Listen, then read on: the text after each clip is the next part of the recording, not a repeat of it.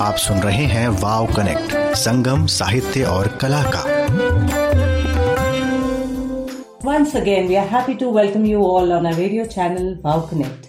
To know more about today's episode, please stay tuned in with me, Nidhi, and me, Yovanika. Let's just begin with our interview, which is with Mr. Shiv Kunal Verma today, who happens to be the advisor for the Military History and Strategy vertical of the Valley of Words Festival. It's a long interview, so we won't take up too much time. We'll just begin with that. And just so all of you know, on the other side of this, in conclusion, we will be reading an excerpt from the fascinating and very engaging book, The Absent Dialogue, Politicians, Bureaucrats and the Military in India, which is by Singapore-based academic Anit Mukherjee, published by Oxford University Press, and we'll have an excerpt ready for you when we see you on the other side. And you're going to be hearing Yovanika in conversation with Mr. Shiv Kunal Verma in a short while from now. Yes, just my voice again. Hello and welcome to this very special episode of Wow Connect with the advisor for the Military History and Strategy sessions, Shiv Kunal Verma, who is an acclaimed filmmaker, military historian, author. His cap has many feathers in it and it would take too long to tell you all that he's done. But perhaps we'll delve into some of his work over the course of this interview. A big welcome from our side to you, sir, and thank you so much for joining us today. To begin with, we'll just start off on a general note. How and what have you been doing in this pandemic lockdown situation for the past few months? Well, running after chicks, if I may put it that way. I've been doing a lot of bird photography. In fact, this morning I got some blue magpie babies and I'm feeling very pretty with them. And I'm up in Kulu, Manali. Excellent weather. And we've been pretty blessed with some very good scenery around us. So it's very tempting every morning when the light is good to go out and shoot. And otherwise, I'm working on my 65 book, which is due out end of this year, being published by Aleph. So I try and work on that in the afternoon and then in the evening. And that more or less winds up the day. In fact, it goes too damn fast as far as I'm concerned. On behalf of the WOW team, we must tell you we're very excited for your upcoming book. As you said, that's being published by Aleph Book Company later this year. And one of our questions is going to be about that. In fact, if you like, you could talk about that book first and then we can get into the Valley of Words and your association with it. Well, it's actually a kind of a natural continuation of where I finished my 1962 book because David Davida, who is the publisher, he asked me to do both 65 and 71.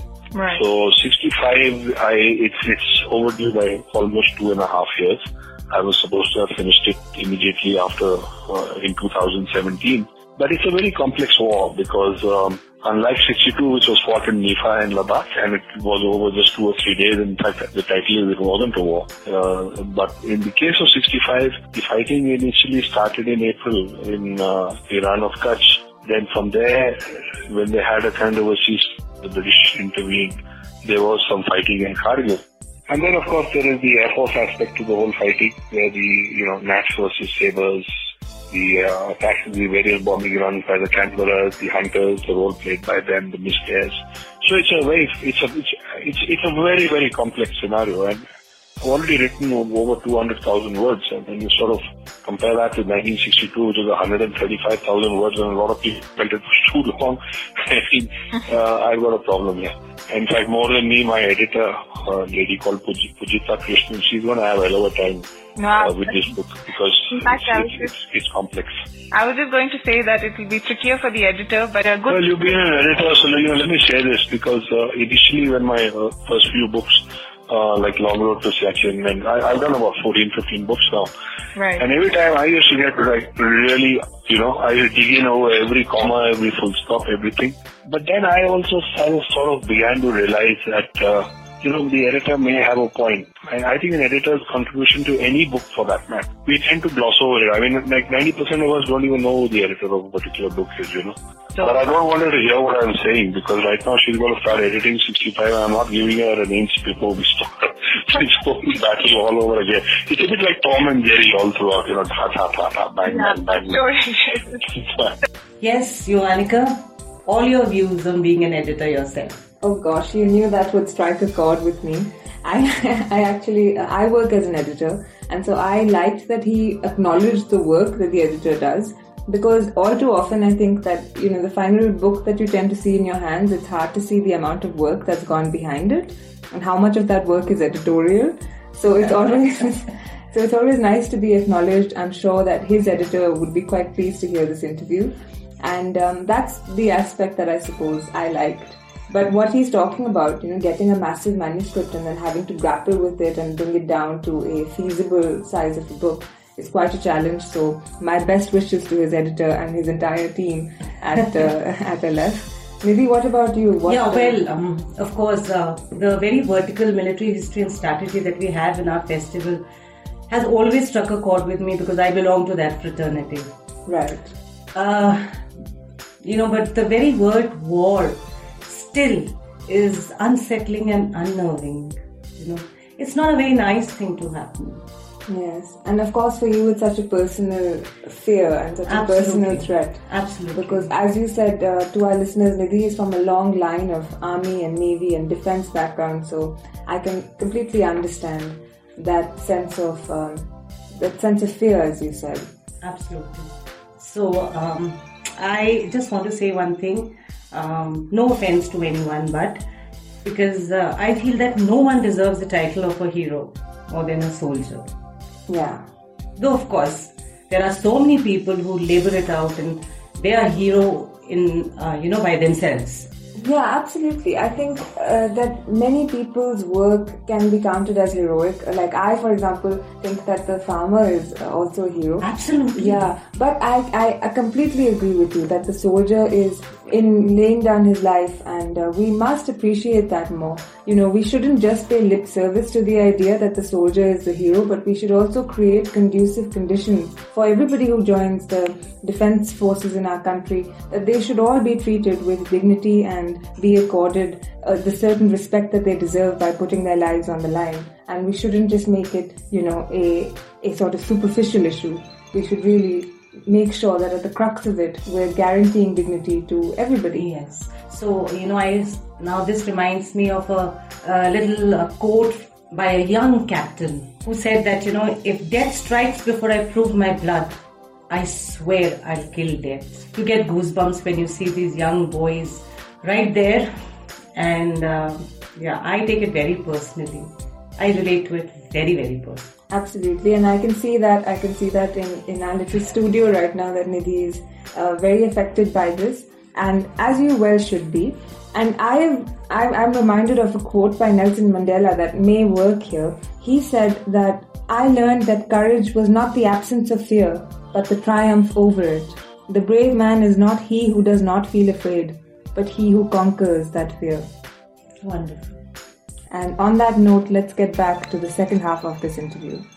We're assuming you'll be releasing the book with us at VOW next year. So that's something to look forward to, and we'll of course have sessions dedicated to it. Oh yeah, it'll be a pleasure to release it there because Dehradun in any case is home state for hometown. Yes. So, and then to do it at VOW would be an added advantage because, over the last year or so I've been involved with them, and it's been a learning curve there as well, and that's the most enjoyable one I must add. The last year's edition was extremely good. And more than everything else, I really enjoyed working with some of the people, Sonika Rawat and Mrs. Chopra. You meet so many, and all those students of St. Stephen's and who were working as volunteers. It just sort of, you learn so much from everyone, and it's such fun. And what I liked about VOW was that it was not, only defense centric or this, that. It was dealing with a very wide variety of subjects. So every time I got fed up with the sessions we were running, I could just walk across and for example, I attended one of the talks on artificial intelligence, which was one of the keynote addresses last year. Right. It was absolutely brilliant. It really had me thinking and changed a lot of my own perceptions about things. So it's great. Lovely. Well, that is very nice to hear. Really warms the heart. What was the most stimulating conversation or session that you either took part in or that you had yourself curated, or your favorite panel, or it could be outside of a panel, generally a conversation you had that stayed with you after the festival? And you can't say the AI answer because we know that the AI keynote address was something you enjoyed. Yeah, that apart.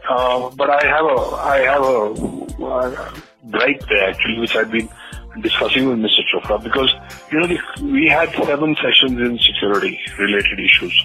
We had some of the we had absolutely outstanding speakers. I mean, we had Praveen Bakshi, right, who should have been the chief if he hadn't been superseded. We had Shaukin Chauhan, who came all the way down from Nagaland. He's the chairman of the ceasefire group with the Naga thing. We had General Rakesh Mumba. We had General Cardozo. We had the cream. We had the cream. But my big gripe was we didn't have enough reach actually. It was such a pity that it was limited to the 300, 400 people in that room at that point of time. Here you had people who were talking about things which were absolutely fantastic. And I would like to somehow, and I think there's a big opportunity here because of this pandemic, the fact that we have to go online to a great extent. Absolutely. So we should be able to reach all four corners of this country with the content that is generated in WOW, because the amount of work that goes into it. We are getting some of the best guys there. We are getting them there. They are investing their time. They are talking about subjects which are for which they've been handpicked, and very carefully we are selecting them. There is a tendency in a lot of these festivals and in a lot of these seminars to first pencil in the name and then give them a topic, right? Yes. Because there are a limited number of people, and they tend to get recycled. I mean, very often I probably come under that category. Yes. But the fact of the matter is that here we're picking the topics and then we're looking for the people. And I think that's a very fundamental difference. And we are really this year we're hoping to. It's early right now, so we are not. I don't want to say that so and so. Though we are clear about who we want, but we haven't yet approached them and we haven't yet spoken to them. So we don't want to announce that. But again, this year we'll be getting people and on such topical subjects that they need to be heard not just within the Doon Valley. Not just within Uttarakhand and Uttarakhand and UP and the north, but the whole country. And in some of the cases, I would even say internationally. Yes, absolutely. And I am very much in agreement with you that this pandemic situation, by forcing us to go online more, by forcing us to have to engage, is actually perhaps a blessing in disguise. Maybe it's an opportunity in a crisis moment, because as absolutely. And what we need to do is that this year, whatever we learn, so for us it's a learning curve. Right. We need to then amalgamate it, because next year when we come back to our conventional methodology of people on stage talking, etc., then it has to be a combination of both. Right. They really value the fact that all these authors and all come here and they give us 2 days of their time and 1 day, even if it's 1 day of their time, because they're specialists, and for them to come all the way, then I feel it's our duty to then make sure that what actually transpires and what they say should go to a much larger audience. Yes, I absolutely agree, and I think that will be the focus of WOW 2020, is very much to be able to reach out to as many people as possible without being restricted by geography and things. I mean, that is the main issue that we've had, but I am very much in agreement with you, and I hope that this year we'll be able to transcend that and reach many, many, many more people than we have in the past. So again, this is a wonderful conversation because it keeps moving where it's supposed to. Last big question is, what are you looking forward to from the Military History and Strategy vertical at WOW 2020? Well, we've got 7 topics for WOW. Okay. And they are all very contemporary. Let me just say that. Right now I'm not going to say what they are, because we are still fine-tuning and modifying, and if some of those people are not available, we may have to fall back on plan B and come up with something else. Right. So until we've got at least a tentative acknowledgement, we will not declare what it is, but the overall thing is, it's all very contemporary. Right. A lot of it is China-centric, definitely, because we're having a lot of problems, not just now, but ever since this whole problem began, the pandemic began, it was pretty obvious that, that things are, so the world is going to change. And the main tussle between China and the United States for domination of the world order is going to play itself out. And India is going to be a frontline state at that. And it's going as per script. And by the time we come to November, end October, November, the situation will become a lot clearer. So we are keeping that in mind. We are getting some international people also hopefully involved in this, who are going to be very, very, very important key players in the coming months. And I'm not just talking about India. We are looking at some basic fundamental issues. We are looking at game planning the whole thing. Most of the other things that we are looking at is very contemporary. As you said, the critical thinking aspect of this is something at VOW that we are always looking to establish. We're always hoping that through these conversations, through these sessions, we can maybe bring something up that stays with the people who attend the festival. So thank you very much for this conversation. It's been excellent to talk with you. And just as a last note, is there any message that you would like to leave for our listeners? Enjoy yourself. Don't worry about China. Nothing's going to happen. Even if it does, we'll give them I think they made a big mistake in declaring their hostility and their intent towards us. It's an opportunity for us to come together as a country. We need to be completely and absolutely united. And by the time we are in November, the situation will be a lot clearer. We'll be able to probably look back on some of the developments now and then probably anticipate what's going to happen further beyond that. So WOW, I think, will be well, not just WOW, the whole country is a platform right now where everybody is looking north towards the Ladakh region. But just remember one thing, that, this country has got a lot going for it, and we are all a part of it. And, spotless India now. Make a fresh start. Plain speak, and very important plain speak, and a very important message for all our listeners. Thank you so much for speaking with us. It's been an absolute pleasure, and we're really looking forward to your sessions this year. Thank you, Yohanika. You have a wonderful time. See you then. Bye. Thank you. Goodbye. Thank you, Mr. Verma. That was indeed insightful. I'm actually looking forward to the military history strategy vertical once again. Yes. I always do, but more so now. So am I actually this year. I think the number of contemporary topics that we have, in particular, all these discussions on the Sino-Indian issues that are happening at the moment, right, I think are bound to be interesting. So I'm also looking forward to those, and to meeting everybody who peoples our MHS sessions, like the Major General Ian Cardozo, his wife Priscilla, who's incredibly lovely also. And I must tell you here that we might just get him on board. If you're fortunate, we'll have an interview with him shortly. I hope so. And then we'll get those interviews to you. And of course, we'll all get to see them, if not physically, then virtually. So lovely that we could revisit this trip down our older sessions of MHS and have a glimpse into what's going to happen this year at our festival. And now, in order to save time, we have very little time left, and this book is so engaging.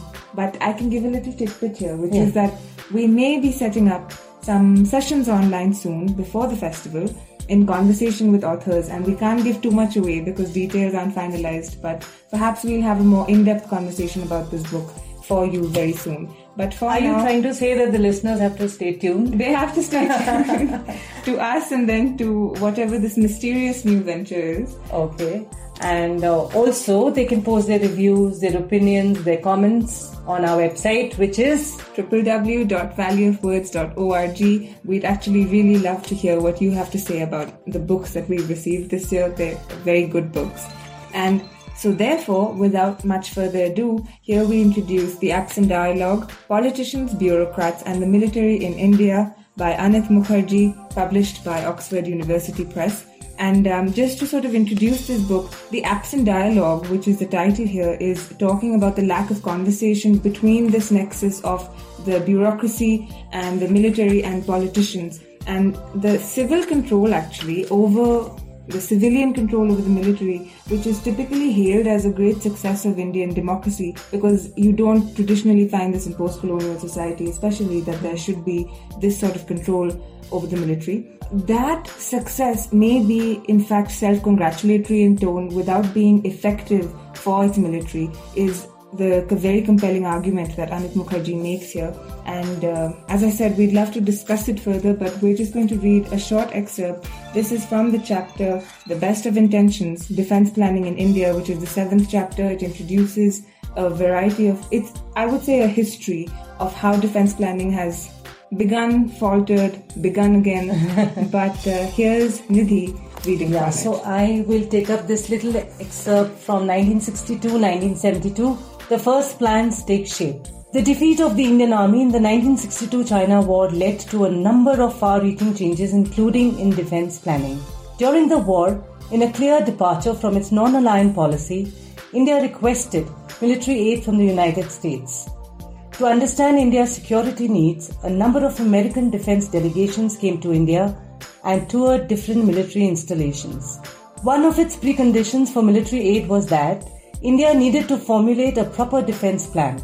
As a result, a 5,000 crore 5-year defense plan was formulated in 1964. However, the first defense plan was not properly deliberated and was just a compilation of the annual projections made by the three services.